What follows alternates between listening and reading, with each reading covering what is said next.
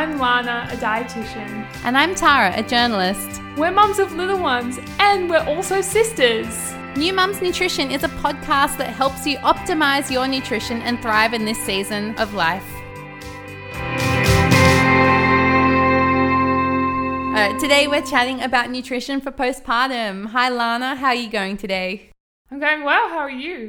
You know what? I'm doing better now. Had a mango smoothie and I'm ready to get into it. Thank you for listening. Whether you're a new mum or you're about to be a new mum, or whether you've, had your third or fourth ankle biter, it's always a great time to learn how to optimize your nutrition so that you can thrive in this season. I asked over 60 mums what they ate postpartum and whether they changed anything at all. How many mums do you think did?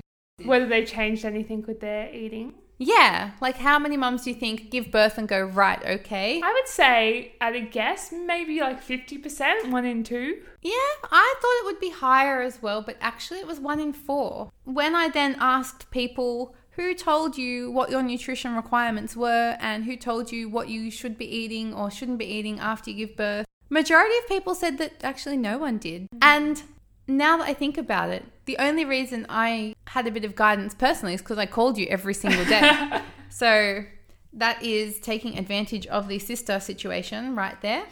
But why don't we start with some official definitions? What do we mean when we talk about postpartum and nutrition? Today I think we're just going to cover the basics of where do you even start when you think about postpartum and nutrition? And so why should we think about it? Exactly, and that's what we're really going to chat about today. And so postpartum, there's lots of different definitions, right? There's different phases if you look into medical journals and things like that. But I like to think of it as really even 6 to 12 months after giving birth. Some definitions leave it at 6 months, but I think there are still some massive changes and potentially medical conditions that are a result of the postpartum period and all the different hormonal fluctuations and changes. And so 12 months really does capture that. And so why in that 12-month period do we need different nutrients? Like what's happening to our bodies? Like just if we think about the huge thing that giving birth is, we've both been there. It's an ordeal. Yeah. And so actually birth looks different for everyone. So whether you've had tears, whether you've had a C-section, no matter what sort of birth you've had, how much blood you've lost, whether you're breastfeeding or not, all of these things factor into even just the immediate, 12 weeks after giving birth, the increased nutrition requirements.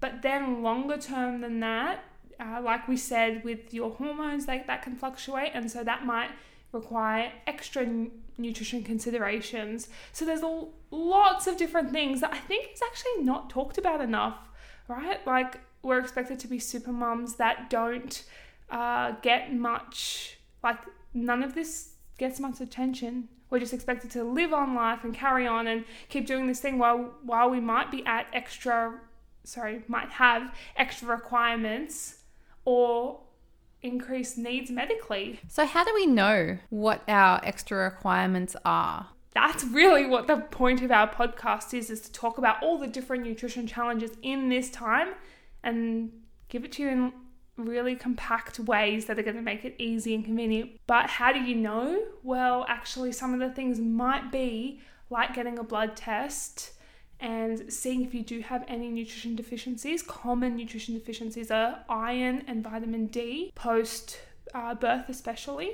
But there are other ones, there are lots to consider. And so we'll, especially in future episodes, we'll be diving much more into detail. And so what role does food play then? You've mentioned getting a blood test for some nutrition deficiencies.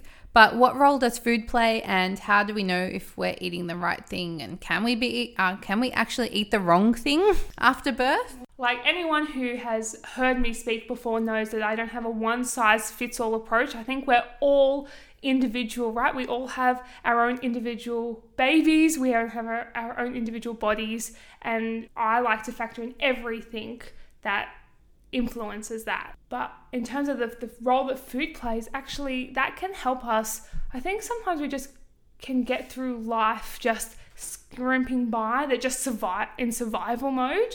So I actually think food plays a really important role in giving us the energy to be able to do the things that we're doing well. And so whether that's, I'm going to harp on about iron a lot because it's one of the most common ones that I see with women being deficient in iron, but we could use a Band-Aid approach with a supplement, and that may very well be appropriate at some times, but then also thinking about how food can provide sources of iron as well so that you prevent or can reduce the risk of developing a deficiency. Food plays a role in mental health as well. We've got really good evidence to suggest that, and we'll be chatting about that in a later episode. Food plays a role in fatigue and your energy levels, which I feel like we need all the help we can get in that department, especially in that first or the fourth trimester. So what is the fourth trimester? You've thrown that out there, but not everyone knows what that term means. That's right. The fourth trimester describes that wonderful and exhausting 12-week period after you give birth. So, you have your third trimester, but then actually there are some very unique changes that happen.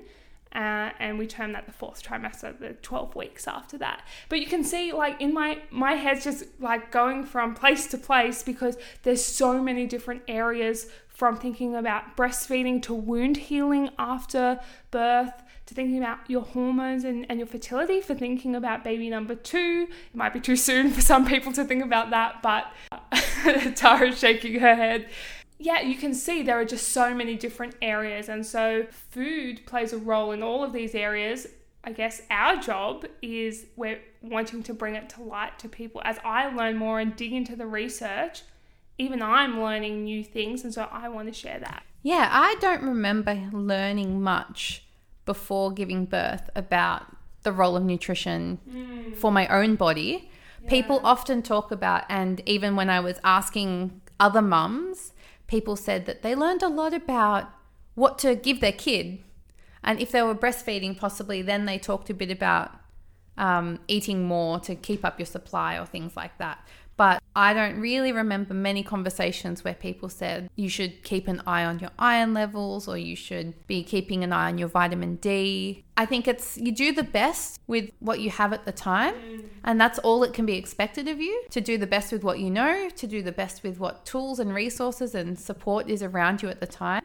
And so that's kind of why this is a really exciting podcast, because we want to help you to optimize and do your best. You can only do the best with what you have. And so we want to be one of those people in your village, one of those supports. I want you guys to have the same access to my sister that I had when I was up at 2 a.m. messaging going, do I need to cut this out, or what should I do about this? And I'm excited for you all. I'm excited to share my sister with you all. So yes, almost think about like a dietitian on speed dial. So are there any postpartum conditions that we should be mindful of? You've mentioned keeping an eye on our iron levels, and vitamin D and regular blood tests will help with that. But is there anything else we should be on the lookout for? Yeah, so a few things. I would be looking out for your mental health. So really thinking about if you're already at risk of postnatal depression or anxiety.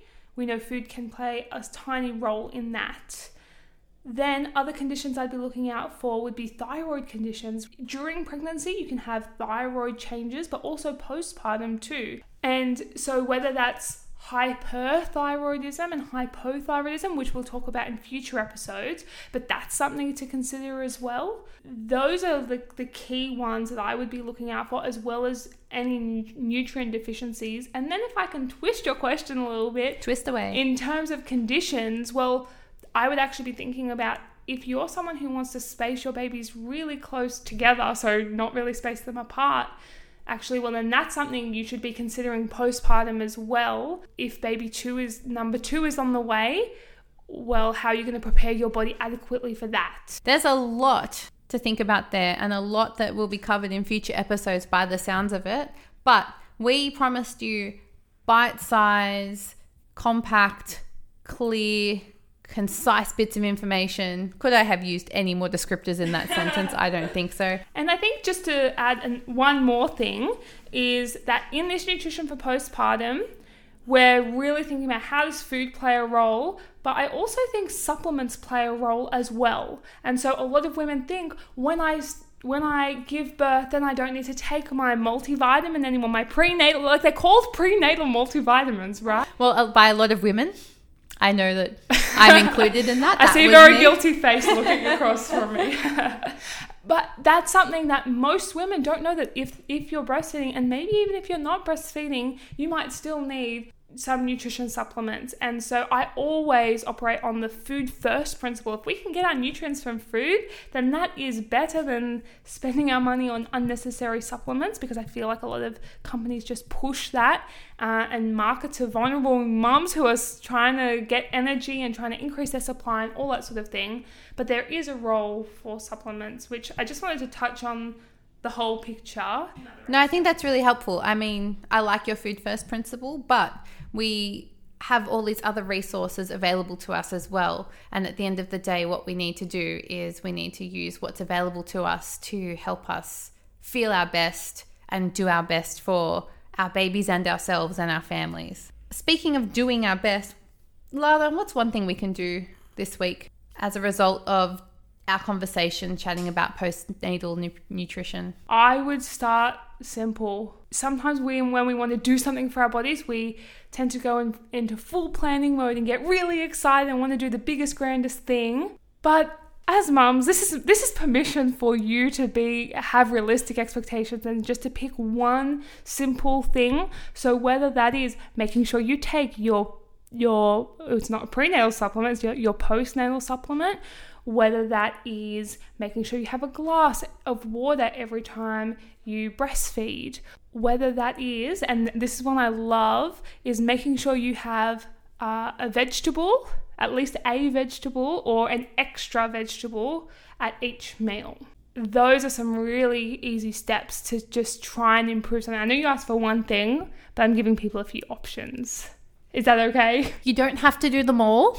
No, that's right. Pick one. If you're out there and you're thinking, oh my goodness, I've just given birth and I can't even walk yet, and now I have to find an extra vegetable somewhere, you can relax. Take time, sleep when you can, enjoy your baby when you can, and let other people spoil you. Even if that's Uber Eatsing one vegetable. Is Uber Eatsing a word? Like, is that the... I don't know. If you're going to roll with it for the podcast, then that's fine. Order a vegetable from Uber Eats. And so I think the real takeaway from this podcast is really that there are extra requirements, extra things to think about. And so often as mums, we can just think there are all these things we have to do to take care of our baby, and then we just end up really with the leftovers and get neglected almost. And so actually what things are worth focusing on. Awesome. Thank you so much, Lana. Now, as we wrap up today's show, if you're not already a member of our Facebook group, New Mums Nutrition, search us up on Facebook and come and join our community there. That's where Lana shares some of her thoughts, where we have mum chats, we share mum food wins, and you get sneak peeks into what episodes are coming up, and you can also contribute your thought. We are Lana Hirth and Tara Singh. Lana is an interpartum dietitian. She helps new mums optimize their nutrition so they can live life to the full. And I'm Tara Singh, a journalist, and I'm the one who tries to ask all the hard questions. And our theme song was recorded by the ever lovely Daniel Singh. Now, Lana is an accredited practicing dietitian and nutritionist, registered in Australia with a specialised interest in postnatal nutrition. She also is a Nutrition Plus dietitian, which is an international organisation specialising in women's health and pre- and postnatal nutrition. As always, when you listen to podcasts, any advice shared on New Mums Nutrition, it doesn't replace individual medical advice by your medical team, so listen to the professionals who know you and your body and your circumstances. This advice is general in nature. Thanks so much for joining us, and we'll chat to you next time.